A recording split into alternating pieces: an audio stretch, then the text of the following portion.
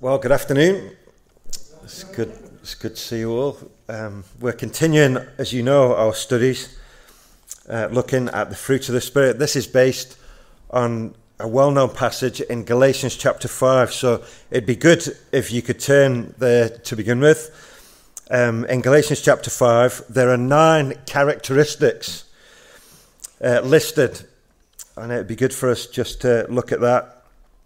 We've actually looked at 7 of the 9 already, and they happen to be in verse 22 of Galatians chapter 5. The fruit of the Spirit is love, joy, peace, patience, kindness, goodness, and faithfulness.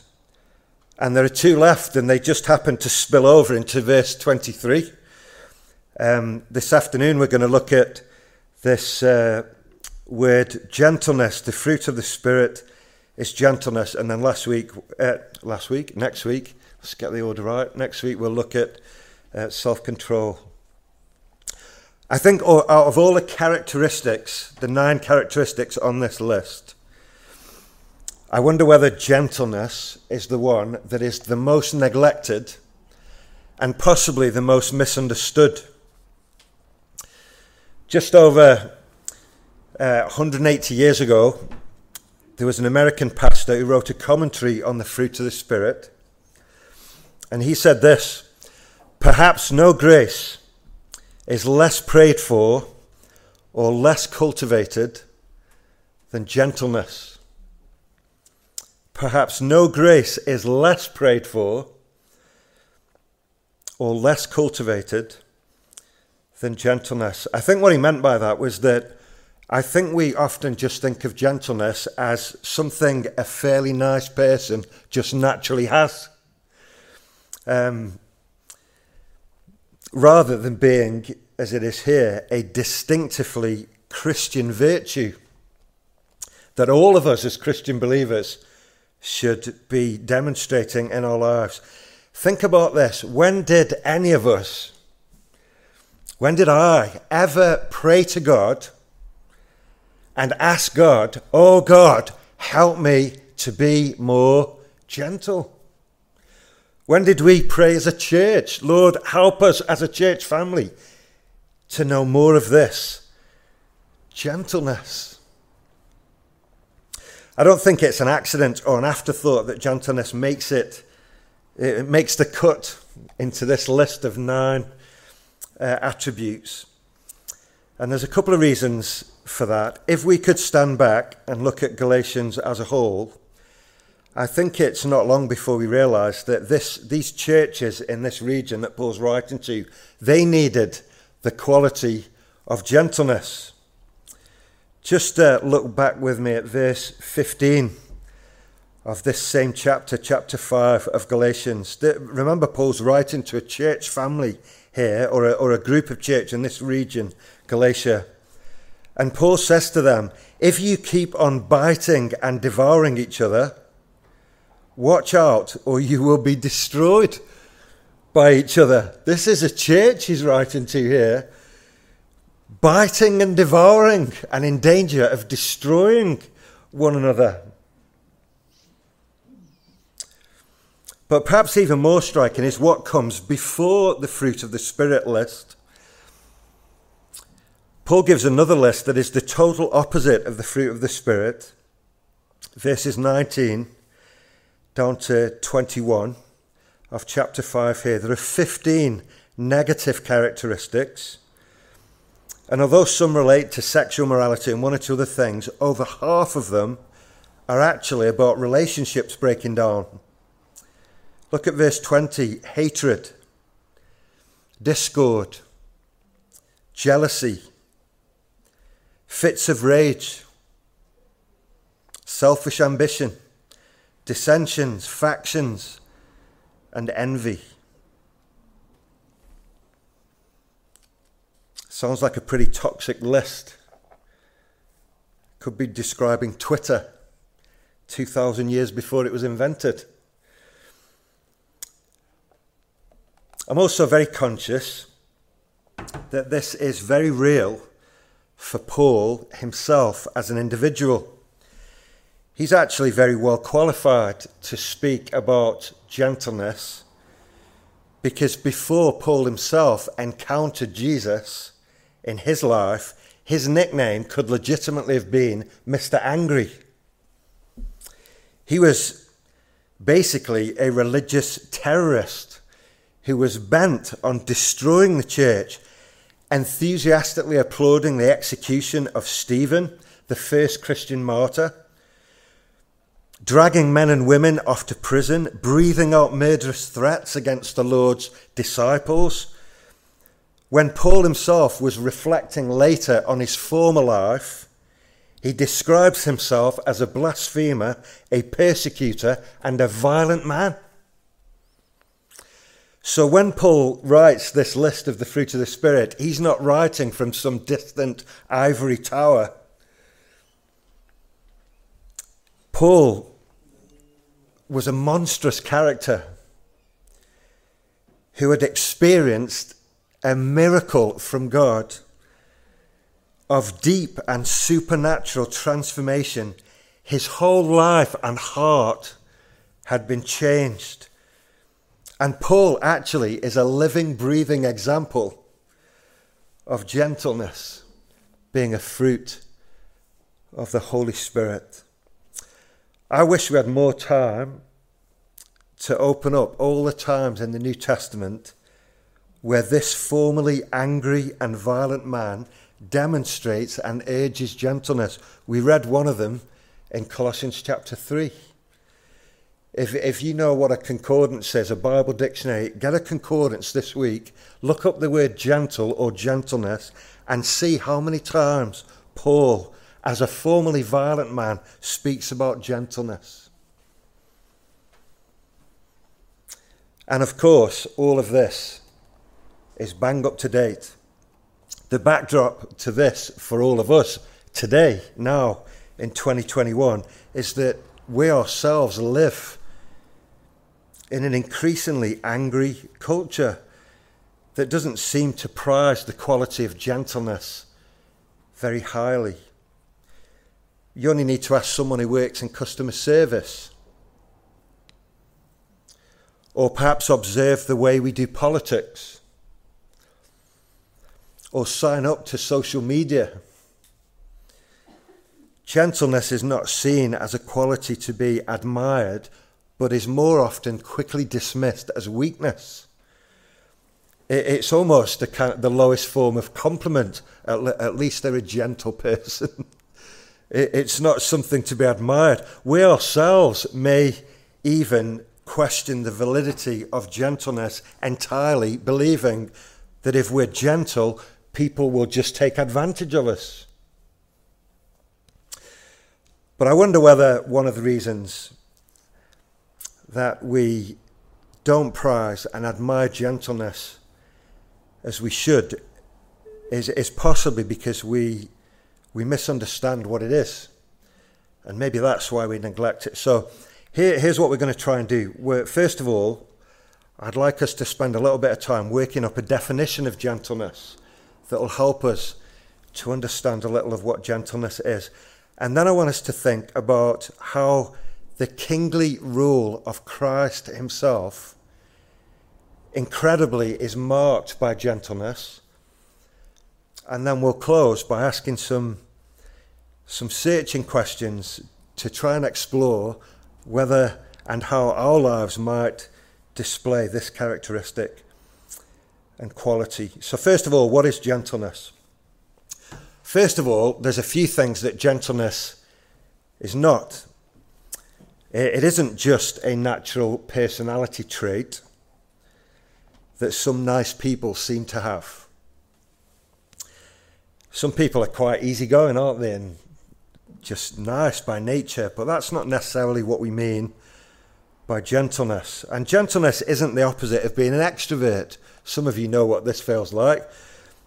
Gentleness is not just being a naturally quiet or shy person.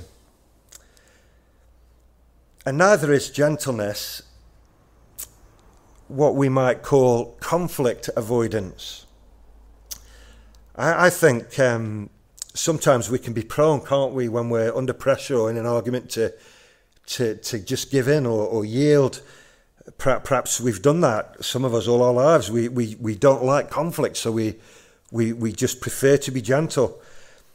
But that's not what we mean, I don't think, by this fruit of the Spirit being gentleness. I think it would be helpful for us to think about how the word that's translated gentleness in our English Bibles was used. It's a Greek word. I always think the word looks like the word prawn, but it's not the word prawn, it's the word praus. And I wonder if it'll help us to understand how Greek people in Paul's day used this concept. We know from other writings how 4 different jobs, if you like, use this word. Philosophers, doctors, sailors, and farmers use this word in different ways. So let's think about this. This word, first of all, speaks of balance. The great Greek philosopher Aristotle argued that this word, praus, represented a kind of middle position between 2 extremes. On the one side, he put anger, and on the other side, he put apathy. And this word praus, he said, was the middle, healthy balance between those 2 extremes. So he was saying that uncontrolled anger is wrong. But he argued, so is never getting angry about anything. That's just as wrong. So in other words, we shouldn't be lacking in passion, but we should guard against our passions overcoming and dominating and being ruled by our passions. For Aristotle, being gentle encapsulated that healthy balance. Secondly, for Greek people in the 1st century, this word will have spoken of soothing. So, a Greek doctor would use this word to describe a soothing medicine. I don't know if they had Lemsip in the 1st century, but if you've got a stinging sore throat, soothing medicine that made you better or calmed your fever. Or a sailor would use this word to describe the refreshment of a cool breeze. Nothing nicer, is there, on a hot day? Nice, cool breeze, soothing. There's something gentle in both of these ideas that lifts you and does you good. But the interesting thing about both of those ideas is that medicines can be powerful and they can hurt you if they're administered if they're not administered carefully, or if you struggle with addiction. And equally, that refreshing breeze can sometimes develop into a hurricane or a tornado that can cause devastation and tremendous damage. So in both of these cases, there's the idea of something that could potentially be powerful being applied carefully, softly, rather than in a powerful, destructive way. And that leads us on to the way a farmer might use this Greek word. It speaks, thirdly, of control. A farmer would use this word to describe a young animal that was obviously naturally strong, but hadn't been broken in. Animals are powerful creatures, but the inherent strength of an animal, like a horse, needs to be harnessed and put to good use so that it doesn't kick you in the face. I didn't know this, but some of you might know this. There is a term in the horse world called gentling, and it refers to working with wild horses until they become responsive and teachable. It's a process of breaking in a horse. I was reading about a prison facility in Nevada in the States where they have at any one time 2,000 horses, and there's a small group of prisoners who work with these horses to gentle them. Gentling, never knew that. So, gentleness is clearly not weakness. Here's the definition. It is the soothing beauty and the perfect, healthy balance of real power that is brought under control. So, we'll keep this definition in mind. Gentleness is essentially power under control. Gentleness means that although you might have the power to do damage, you choose not to. That's gentleness. Let's just think secondly then about Jesus. From this perspective, the kingly rule of Christ is marked by gentleness. There is no doubting when we read the Gospels either the power of Jesus or his holy opposition to everything that is evil. Jesus had power over nature, over sickness, and even over death itself. The image of gentle Jesus, meek and mild, doesn't really fit for a man who commanded stormy weather to be quiet. Or a man who sent 2,000 demon-possessed pigs over a cliff. Or who made a whip and whipped conmen out of the temple in Jerusalem. Or who on one occasion called religious hypocrites, "You brood of snakes." In the Gospels, we come face to face with the sovereign Lord, the Son of God, and we glimpse something of his raw, pure, holy power, and we catch the fire in his eyes and the zeal in his heart. Yet his kingly rule, incredibly, is not marked by macho displays of power, but by gentleness. We could go to that ancient prophecy in the book of Zechariah in the Old Testament, chapter 9. In my Bible, it's entitled, "The Coming of Zion's King." And the prophet Zechariah cries out, pointing to Jesus and paraphrasing, "O Jerusalem, be very glad and excited, because your king comes to you. And look, he brings righteousness and salvation, and he is" what? Gentle, riding on a donkey. Jesus apparently feels no need to show off. Gloriously powerful, utterly capable, and yet infinitely humble.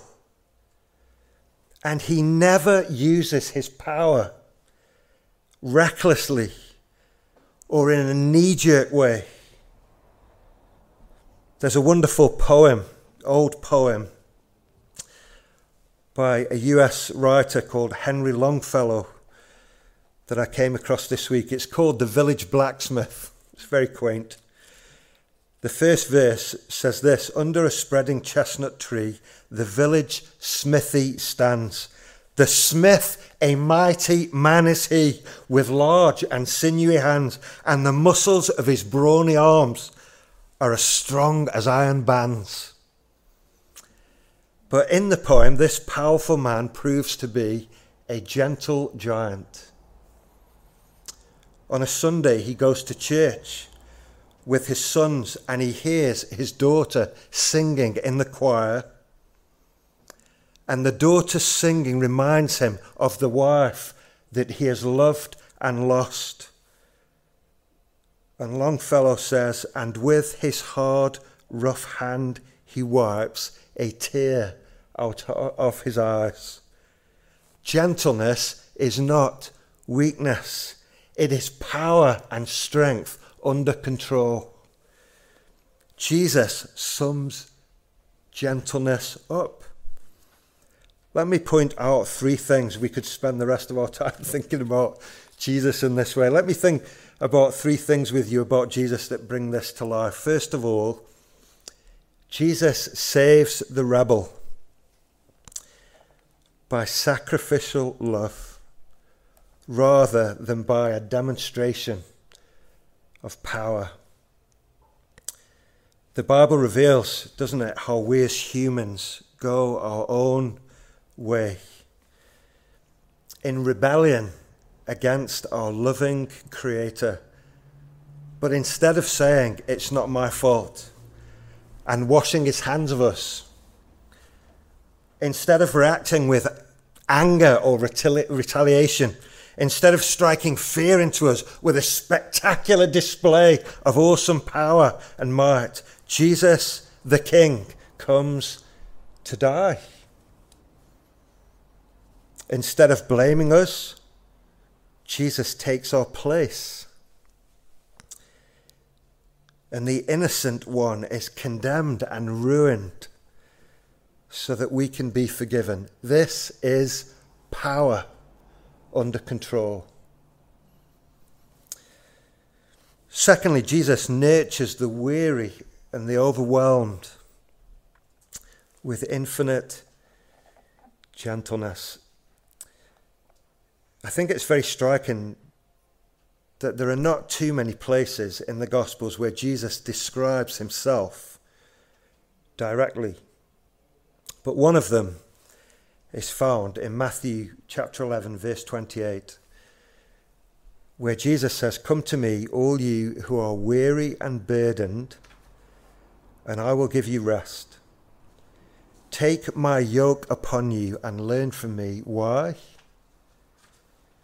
"For I am gentle and humble in heart." I love that Jesus trains and nurtures and cares for his dear ones with patience rather than with criticism. Jesus is not a bully. He doesn't manipulate. He isn't violent. He isn't abusive. He doesn't use his power to threaten or coerce using fear. He is kind. This, too, is power under control. And thirdly, Jesus restores the broken and fragile with careful tenderness. I do so love the picture that the prophet Isaiah paints in Isaiah 42. Maybe we can just turn there just for a moment. Isaiah 42 in the Old Testament. Through the prophet, this is God speaking 600 years before Christ was born. These are wonderful verses.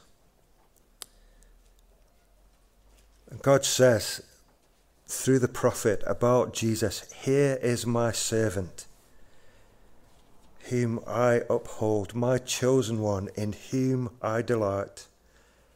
I will put my spirit on him, and he will bring justice to the nations." We're told that King Jesus will bring justice to the nations. I think that requires ultimate ability and a certain degree of strength and power. But then Isaiah tells us that this same strong, rock-solid Jesus will not raise his voice in the streets. And in verse 3, a bruised reed he will not break, and a smouldering wick, like a little wick that's on the verge of going out, he won't snuff it out. It is a remarkable picture. Here is a truly strong person who uses all the power and strength that he has to build others up, not to destroy them or crush them or break them. Jesus is not the kind of person who uses people for his own ends and then throws them away when they've served their purpose. Jesus never looks at you and thinks you're not worth bothering with. Jesus doesn't discard you when you fail. Friends, this too is power under control. Jesus is not weak or some kind of pushover, but the incredible mark of his kingly rule is gentleness. And friends, not only are we on the receiving end of such power and kindness, but we find that this same Jesus, by his Spirit, is working the same qualities into our own hearts and lives.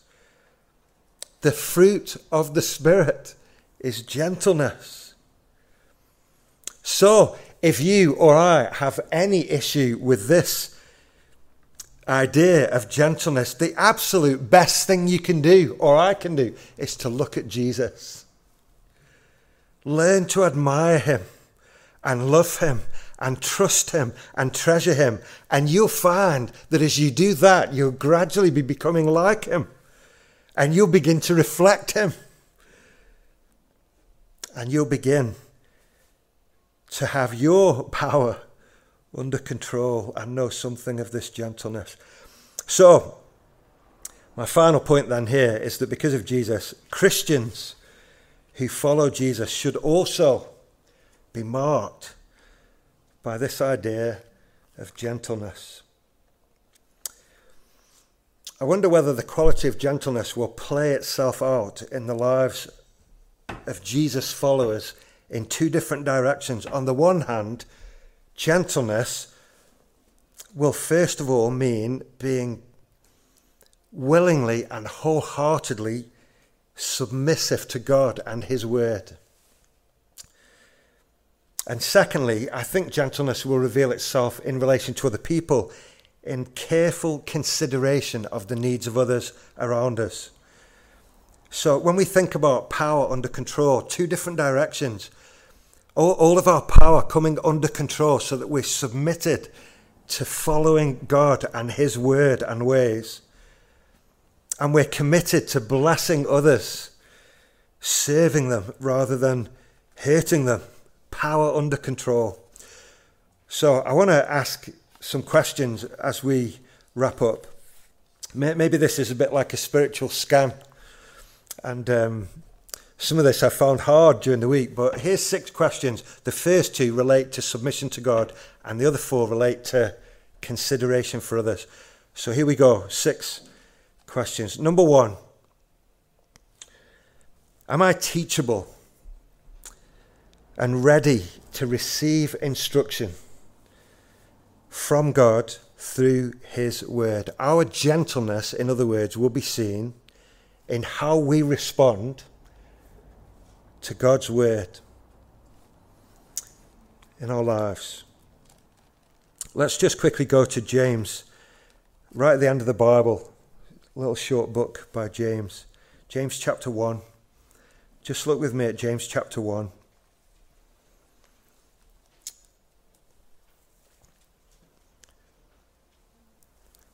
I'm thinking of verse 21, but even from verse 19. James writes, "My dear brothers, take note of this. Everyone should be quick to listen, slow to speak, and slow to become angry, for man's anger does not bring about the righteous life that God desires. Therefore," this is the verse, "get rid of all moral filth and the evil that is so prevalent, and humbly," the word there, humbly, is the same Greek word that could be translated gently. Humbly or gently accept the word planted in you, which can save you. Get rid of all moral filth and the evil that is so prevalent, and gently accept the word planted in you which can save you. I heard one preacher say that if you have a dirty mind or an argumentative spirit, you could sit in church for 1,000 years and it would do you no good. I thought that was a strong comment. True gentleness will be seen as we listen to God's word and with a sweet, trusting faith and a gladly repentant heart and a humble, teachable spirit. It is actually our kicking and fighting against God that hurts us. May God grant us the spiritual fruit of gentleness. Secondly, here's question number 2. Am I patient even in difficulties? I think gentleness is seen in our submission to God's care over our lives, and that will include times when things are hard. Gentleness is the opposite of restlessness and being irritable with God, shaking our fist at God. Being angry, it means that we're not quick to blame God and shake our fist at God, but rather we trust him to comfort us and be to us all that we need, even in our hard days. Am I patient even in difficulties? And in relation to one another then, 4 questions. Thirdly, am I slow to take offence? I think gentleness is closely related to humility somewhere in this. I think one of the reasons we sometimes get oversensitive is because our pride is hurt, isn't it? And we're offended. And when God is working this fruit of gentleness into our lives, we will be less prone to being sensitive or flying off the handle or going into a sulk, more able to pause. I think one of the most challenging aspects of this to think about is, what am I like at home? It's one thing to play the part of gentleness in public so that others can see. But it's quite another to then be prone to outbursts of temper with those closest to us at home. Is your power under control at home? Am I slow to take offence? Fourthly, am I compassionate and fair to other people around me? Do I have a generosity that enables me to think the best of other people? Or am I the kind of person who is cynical and rigid and demanding? Sometimes I can tell myself that I'm standing on a principle that's really important, when actually I'm just being stubborn about my own opinions. And I'm not speaking here about fudging core biblical convictions, but I am talking about the formation of a truly Christian character. Sometimes it is possible for us to hold the right beliefs in very harsh ways, isn't it? But also, how do I treat those who serve me, like in a restaurant or at the bank or on a customer service hotline? Do I treat some people with contempt as if they're beneath me? Or am I careful to treat all people with respect? And under this heading, am I mindful and sensitive to the pressures and fragilities that my friends and family, colleagues carry every day for all kinds of unseen reasons? Or do I just dismiss their sensitivities and demand that they live up to my expectations? I think often my natural tendency is to cut myself some slack and demand things of other people. maybe for some of us, gentleness will involve swapping that around, being tough on ourselves and more tolerant of one another. Fifthly, am I kind and courteous to outsiders?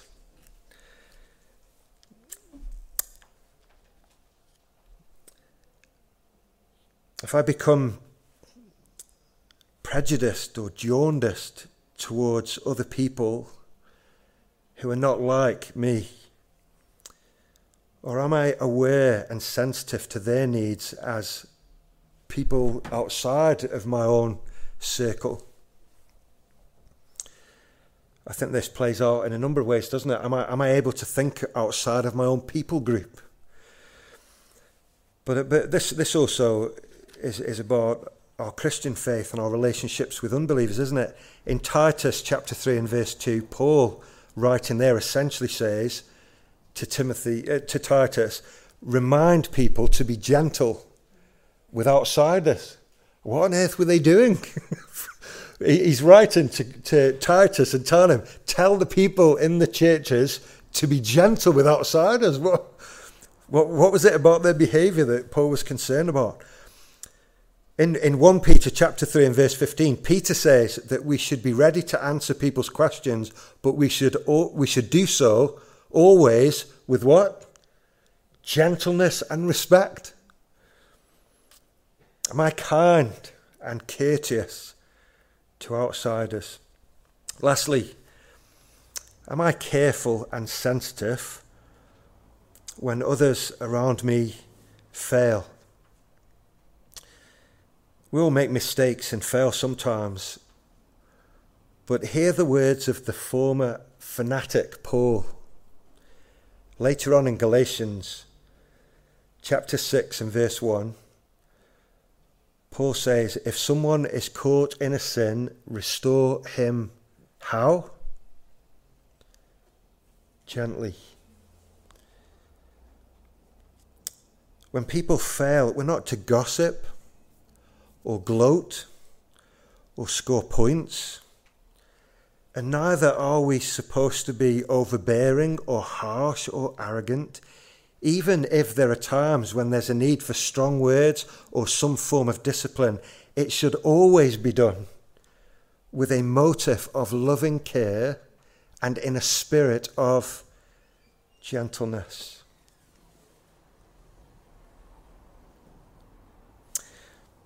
Our time's gone. I want to be gentle with you, not gone too long. Let me take you back to that old quote that we started with, that I shared with you right at the very beginning. Perhaps no grace is less prayed for or less cultivated than gentleness. Let's put that right. Let's put that right today in our own hearts and in our church family. From this day, let's cultivate this spirit of gentleness. Let's pray, shall we?